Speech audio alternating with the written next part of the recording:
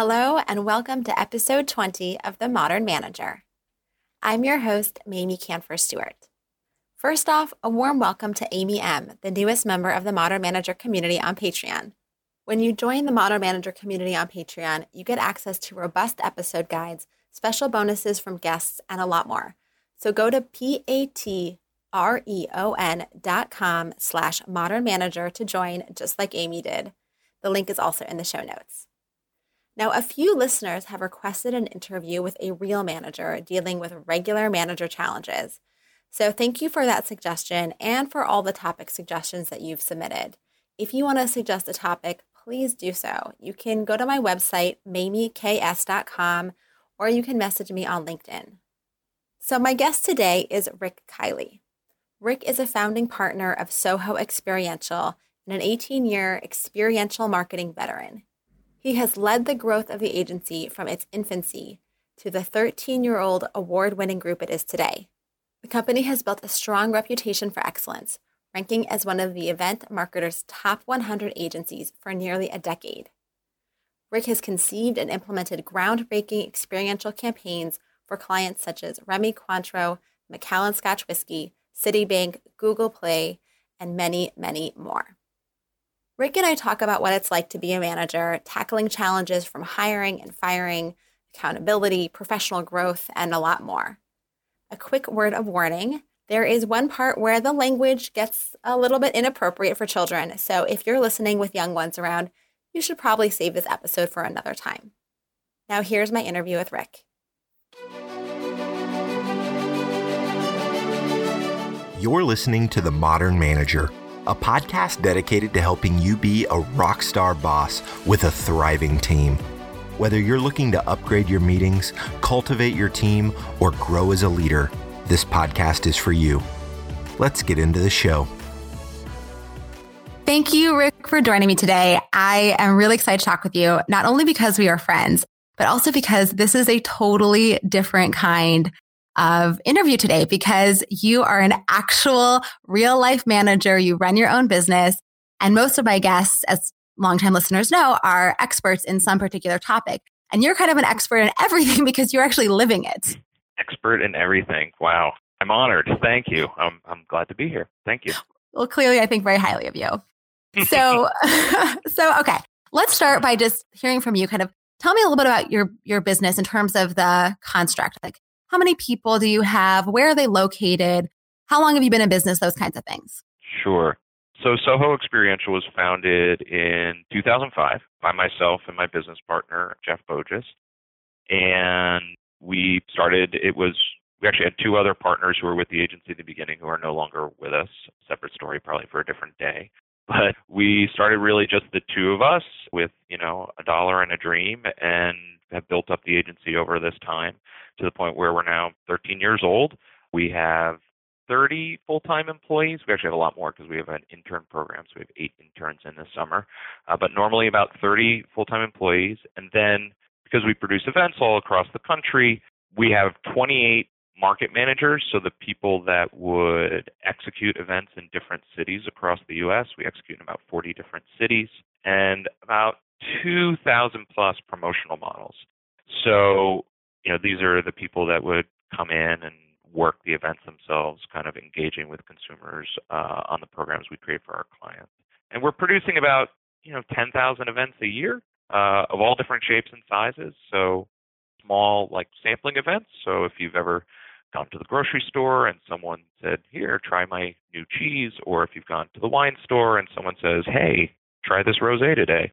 We produce a lot of those types of turnkey experiences across the country, and then some larger scale events as well, tours, touring properties, and PR-worthy events for a lot of different brands, a lot of in the alcohol beverage industry, some in the media industry, so work with NBC Universal and some of their properties, CPG, finance, Citibank's one of our biggest clients. So we're really lucky. We now have a really great client roster and have been very lucky to be able to grow the agency over the years. We don't have any contractors. I don't know if you mentioned that, because our industry is something that we exercise too much control even on the part-time people that work for us. So we tell them when to show up and what to wear and what to say. And by definition, you can't classify someone like that as an independent contractor. So we are a giant human resource engine that is somehow operating without a full-time human resource director. So you can ask me about that, but that's kind of one of the big things that happens in our agency now. All right, so let's talk about this massive amount of people who work part-time through these different events. To me, that's like a huge headache, and thinking about trying to get all of these people to show up to, as you're saying, like, speak on brand and do all of those things. Mm-hmm. How do you do that? How do you ensure accountability? Yeah. So look, we're really lucky in that we have put into place a really good field marketing team. So we have field marketing leadership around the country. We have a VP here in our New York office, our headquarters, and then we have people who run different regions across the U.S. So I have someone in L.A., I have someone in Chicago, someone in Dallas, someone in Tampa, someone in D.C. They manage our market managers. Our market managers, that one of their primary tasks is to maintain and recruit promotional models. And we have a system that we have built called our Events Hub. But when people are onboarded through a program, they go through human resource onboarding, so all the information that we need, and then they are uploaded into our event reporting hub. That means that they can be paid by us. So that's where we process our payroll, because it's connected to when people work events. And then we have implemented actually recently a really cool new training tool that we use, a company called Lessonly, which is really effective, where we created video training modules for all the different programs that people work on. And what's really neat about it is, like, if we have 20 different brands, there are certain modules, our way of working, our processes for showing up and doing the reporting and putting in your payroll and filling out paperwork, et cetera, that are pretty standard across the programs. So everyone has to kind of go through those training pieces, but then we can plug in the individual brand and program pieces. So this is how you set up the table and what the brand should look like when you set it up. These are the key communications and the script that you use with consumers. So those modules people take individually, and each one is completed, and then when they're completed, everybody has to pass a little test. It's pretty simple. If you've watched it, it's like a 10-question quiz, but you have to pass that quiz. And once you've passed that quiz, an indicator goes off that you can actually be staffed to work on a program that's in your market. Oh, I love this. I love the way that you've really invested in giving people that information ahead of time, and that it's multimedia. So not just like, read this document or show up at this meeting and we'll like spit information at you. Yeah, the Lessonly piece is pretty new. We've actually found prior to this, the most effective thing was doing live training. And that's what we used to do. We used to sort of combine a casting call with a live training and like a little test at the end. And so it'd be kind of like, it's almost like an open casting call, if you were ever involved in theater, where you just can go in and do a monologue. We just invite like people that fit the target demo, that want to work events. Anyone could come in, they go through a training, they go through the training on the program, and if they could pass a quiz, they could be staffed on the program. So it's a little costly to keep doing that, because we have to rent space, you pay people, you have to pay people to show up. This has been much more efficient, and the trainings live on a lot more. So it's a nice advance of our training program. So you just mentioned a little bit about how you're doing the hiring for these events. How do your hiring practices, or what kind of hiring practices do you have for other roles in your business? Yeah, good question. So for the full-time roles, we do the work the way I think most companies probably traditionally do that, in that we will first kind of go through our networking sort of round. Like if we know a position is going to come up, we will talk to our existing employees, talk to our clients, create a job description, pass it around, and see if anybody has a candidate. We are often most successful when we can get a personal recommendation from a trusted resource, from a trusted client or trusted friend or trusted business associate. That doesn't always work. It's probably pretty rare that it works because of just the timing and the right fit. But we will go to other job placement resources. So we will use Indeed, we will use LinkedIn, we'll use Glassdoor, and we'll post things on our own website, circulate it through our social channels as well. And we'll get gobs and gobs of resumes in, and we try to cull through those resumes to find, people that kind of fit the bill, go through a couple rounds of interviews depending on the process. We've shied away from recruiters because of the cost, although we just hired a new business development person through a recruiter, and I think it's the first time we've done that maybe in our history, just because we really wanted to find the right person in that role. But it's not too dissimilar, I think, to the way most people go about it. So there are lots of different interview styles. Like for my business, I use something called learning from experience. And so we ask people to tell stories about past experiences they've been in and how they handled them. And we do it through a competency lens where we're looking at, for example, like, does this person deal well with ambiguity? Does this person stay calm under pressure? Or will this person stand up when they don't feel like something is ethical? So that's how we design all of our interviews and our questions. Do you have kind of a framework or a model that you use for developing your interview questions? We don't have a standardized template of interview questions per se, but Jeff and I and the others, we do clearly communicate the values of our agency, which has to do about honesty and transparency and accountability, a strong work ethic, but also a work-life balance. Like, Jeff and I approach his business as we do, recognizing that people need to be fresh to be able to do a good job. We're both family people, so we want people to be able to enjoy things in life, but the work has to get done. And over the years, what I try to focus on hiring most for is really like two qualities. I want to find someone that is a problem solver. So I kind of give this speech a lot to people, especially like young people that start to work here. It's my 3 kinds of people in the world speech. There are 3 kinds of people in the world: problem makers, who never last long anywhere; problem identifiers, people who can look at something and say, that's not working, who are a dime a dozen; and then problem solvers, who will look at something, recognize that it's not working, and come up and propose a couple solutions to doing so. So we are effective, first and foremost, if we can find people who are problem solvers. Like that is like the number one thing. And whenever anyone asks me, like, why should I study math? Like when I'm young, I'm like, because it teaches you to be a problem solver, and that's going to work well in your life. So the problem solver is number one.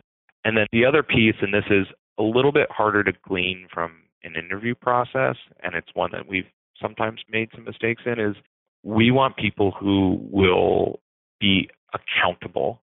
And what I mean by that is be willing to take a risk, to make a choice, to put their name on something. And if it doesn't work out, learn from it and move on.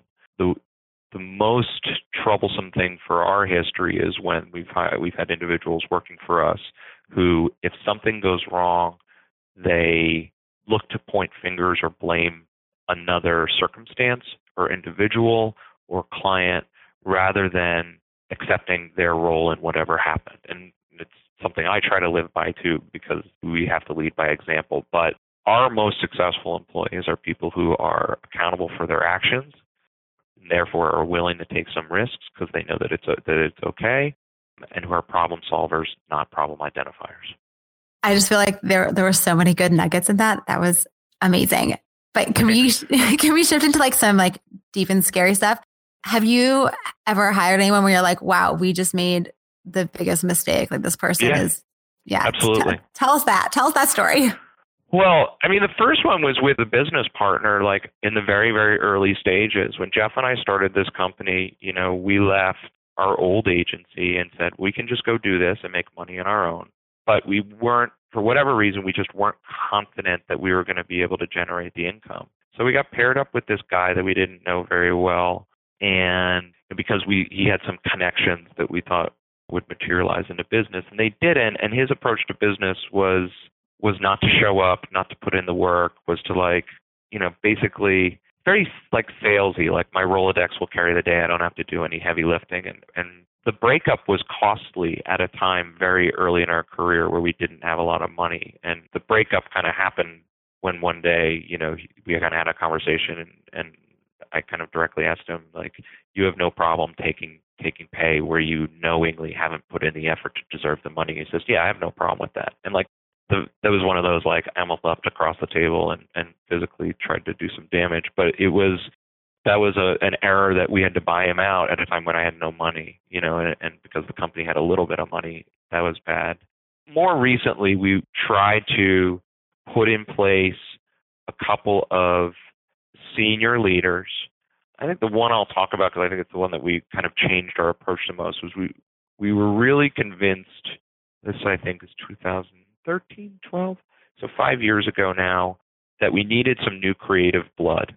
So most of the business development creative ideation had been led by Jeff and me, probably through the first decade of the company. But we started getting older. The target consumer started to get a little younger. We're very much one type of demographic. We stopped going out as much, and being in the world. So we said, we're going to go hire a new executive creative director. So we did a search for an executive creative director, and we hired a gentleman who had some background in the type of work we did, but came from a digital agency. We got a good recommendation on, and he commanded a real hefty salary, a good salary with incentives, with even the first time I'd ever done it, like a golden parachute. So if we let him go, he gets money guaranteed on the way out. And when he asked for that, that should have been like the first alarm bell in my mind. And we went through about 9 months with him, and it became evident very quickly because we pitched a bunch of business that he just didn't connect with what the client wanted.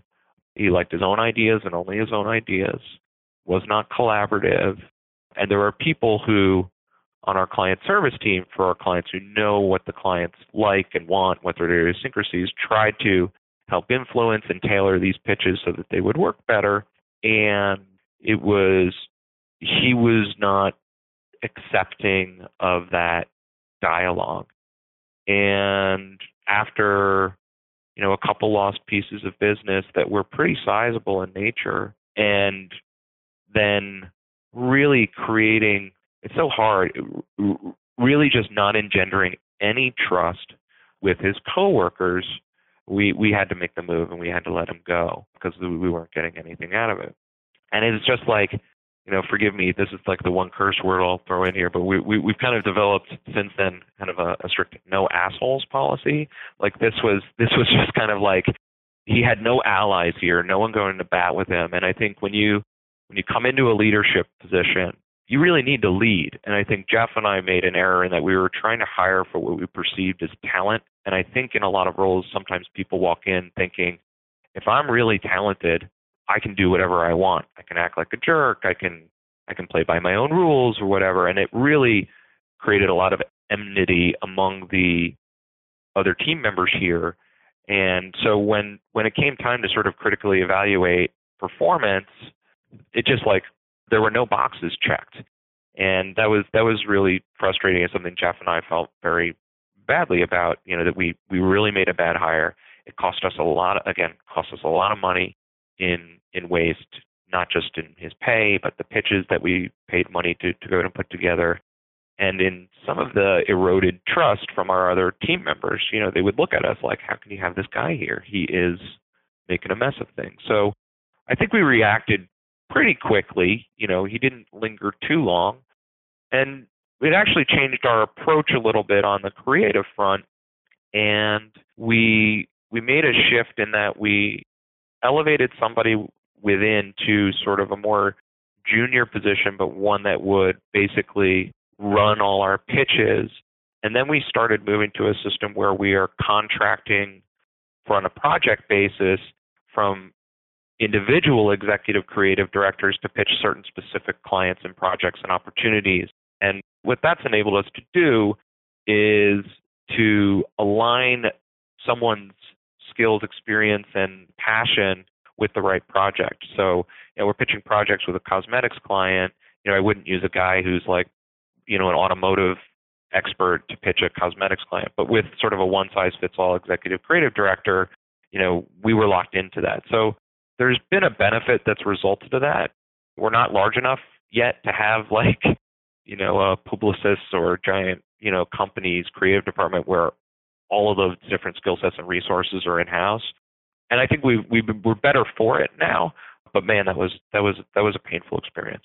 It sounds really painful. I mean, having someone on your team who is not only not doing their job well, but then that internal kind of piece of it where everybody's looking at it and going like, we all see that this person is failing. Why are they still here? Like that is so hard. I have another client that just went through that same kind of thing where they hired a senior level person and they were trying so hard to make it work with her. They really, really wanted it to work. And at the end of the day, they had to let her go because, and when they did, and they made a big announcement to the company, everyone else was just like, yep, not surprised. How come it took you so long? And even for them too, it took less than a year, but still it's hard.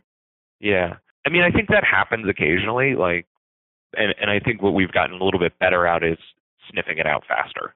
And I think that's the burden that's on me and on Jeff now, to try to sniff out any of those problems faster and address it in a more quick fashion.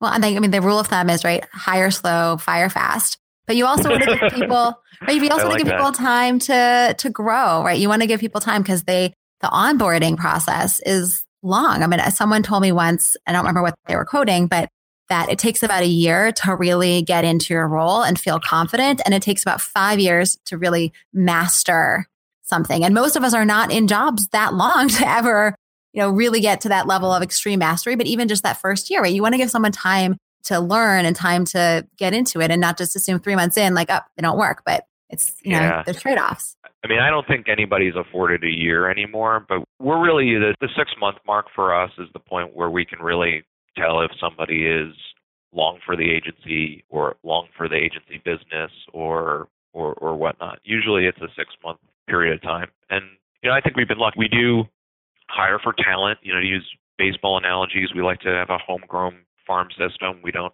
like hiring high-priced free agents that often. And we do think we are paid off in the growth and of those individuals. And we try to invest in people's personal growth as a matter of course.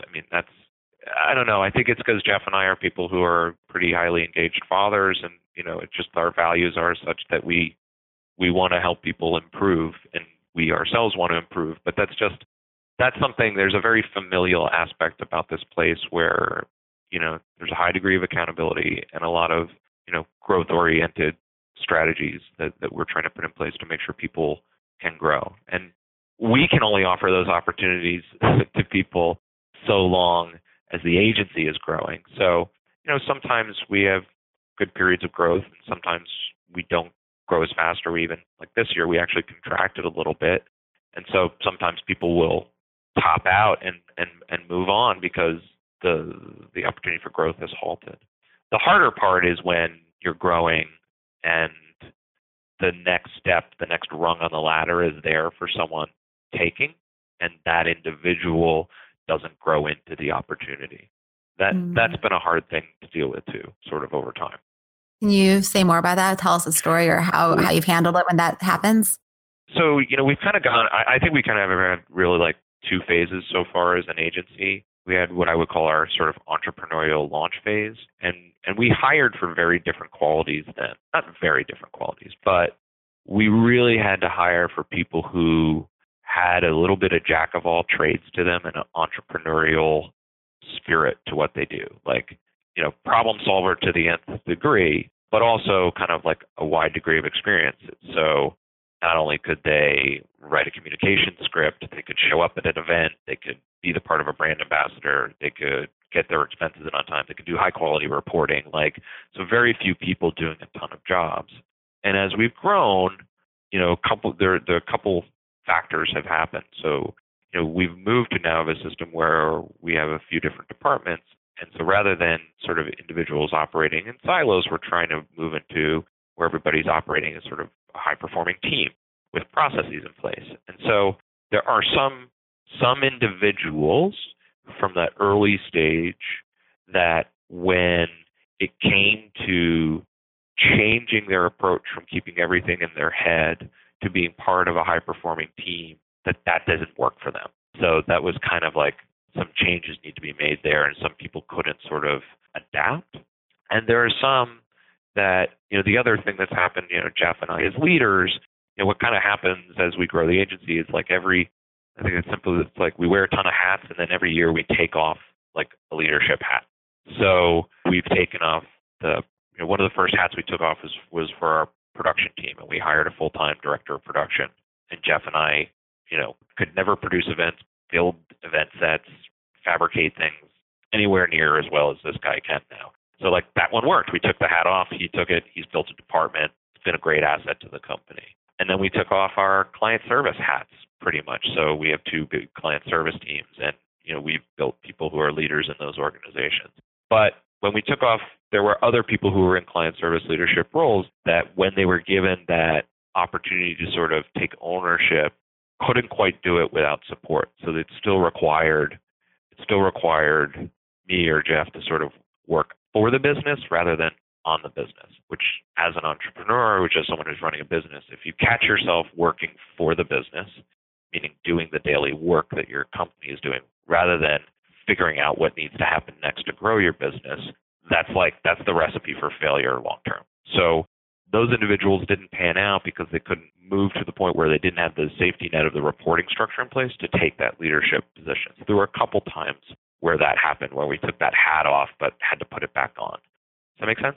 Yes, it really does. And I'm thinking about the evolution that you and Jeff went through in changing of your roles. Could you talk just like very briefly about how you have grown or what kinds of things that you're working on, and how do you show that vulnerability and to your team or not? I think we play more the part of a coach now rather than a star player, right? I think I keep using sports analogies. That's really weird. But, one of the things I also say is I'm not doing that much marketing anymore.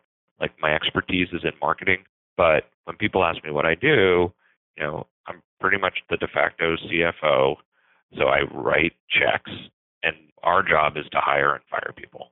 Our job is to build great teams that can do the work and bring business through the door.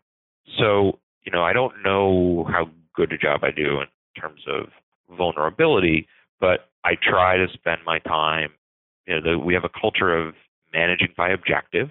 So I try to manage my teams by objective rather than micromanage to empower them to be leaders themselves. And, I ask a lot of questions. So I'm really not that close for the business. I think there was a time where, I'll come back to the sports analogy, where I was that star player or Jeff was that star player. And I think there was a shift that happened at some point when I realized in order to grow the business, I needed to hire people that were better than me at everything. So, and I think that's hard for some people. There was a time in my life where I really wanted to be the smartest person in the room. And occasionally I still want to be the smartest person in the room. You know me. I'm sure you've seen that part of me come out occasionally, karaoke or whatnot. But it does not serve me well. So, someone that needs to have vision and look out over sort of, all the entire operation, I'm best served when everyone I hire is better than me. And I can totally be comfortable with that because they should be better than me. When you think about it, I don't build events that's 24/7. Of course that person's going to be better than me and they should be better than me. If I have a business development director or salesperson who's doing it 24/7 and has good methods and tools and a strategy in place and a big Rolodex, I shouldn't feel bad that they're able to generate business for us. And I wasn't, but there was a time where I would feel like I'm not doing my job if somebody could do a part of it better. But that's okay now. I'm much more okay with it. I want to hire people who are really good, who are better than me, who I can be so thankful that they're working for me because, I need that. We need that. There's too much to do for an ego to get in the way. And we're really lucky. We have a really strong team. The person who runs my operations team, she runs this whole company. It runs. I don't do anything. I really the lights are on, the IT system's working. People have computers. People are onboarded into our system. Our computer systems work. Our hub works, and all those part-time employees, they all magically get paid. She does that. Great director of finance. He came in and he's like, "Do you know that you could do this and save a bunch of money if you did this? Do you know I could probably manage your money this way?" I was like, "Sounds great. Go for it." And that's such a wonderful weight lifted to recognize all these people are truly invested and they're doing great work. But I think that the sort of shift in approach for me, just as a leader, has come from the point of just recognizing that the skill that I need to bring to the table is not to be able to do anybody's job better than them. It's just to be able to, see into the future a little bit and make sure everybody's got what they need to succeed. I think that is the perfect place to end. I mean, I don't, there's nothing left to be said. That's it. All right. Well, there is really one more thing to say, which is where can people learn more about your business and keep up with what's going on and hire you if that's what they're interested in or anything else? Sure. We have a website. It's sohoexp.com, sohoexp.com. We also are active on social media, have a good social media partner. So all our handles are like at sohoexp. We are on Instagram. We are on where you can see lots of great pictures of our events, occasionally on Twitter, less and less on Facebook. Try to be active on LinkedIn. But all those places you could find us if you need to. And Awesome. if people want, they can email me or email our info at sohoexp if they have any questions. Fantastic. Thank you so much, Rick. This was, I said when I started, I think so highly of you. And I feel like this went even better than I had hoped, which means that you really are awesome. And this was a great conversation. So thank you for sharing. Thanks, Mamie. Thanks so much. So I loved this episode, and I plan to do some additional interviews like this with other managers. So thank you again for the suggestion. Now, don't miss out on the upcoming coaching call with our prior guest, Wes Ko, happening on Thursday, October 11th at 1 p.m. Eastern. To join, you need to become a member of the Modern Manager community on Patreon at patreon.com/Modern Manager. Memberships start at only $5 per month. And if you can't make the call live, you can submit your questions directly via Patreon, or you can send me a message on LinkedIn, and we will share the recording afterwards. Thanks again for listening. Until next time. Meetings are one of the most critical components of healthy collaboration, and teams are at the heart of how we work. Meteor helps you use your time in meetings productively, build healthy relationships with your colleagues, and move work forward. To learn how we do it, visit meteor.com. That's MEETEOR.com. You've been listening to The Modern Manager. You're already becoming a rock star boss of a thriving team, I can tell. To ensure you never miss an episode, subscribe to the show in your favorite podcast player. Thank you so much for listening. Until next time.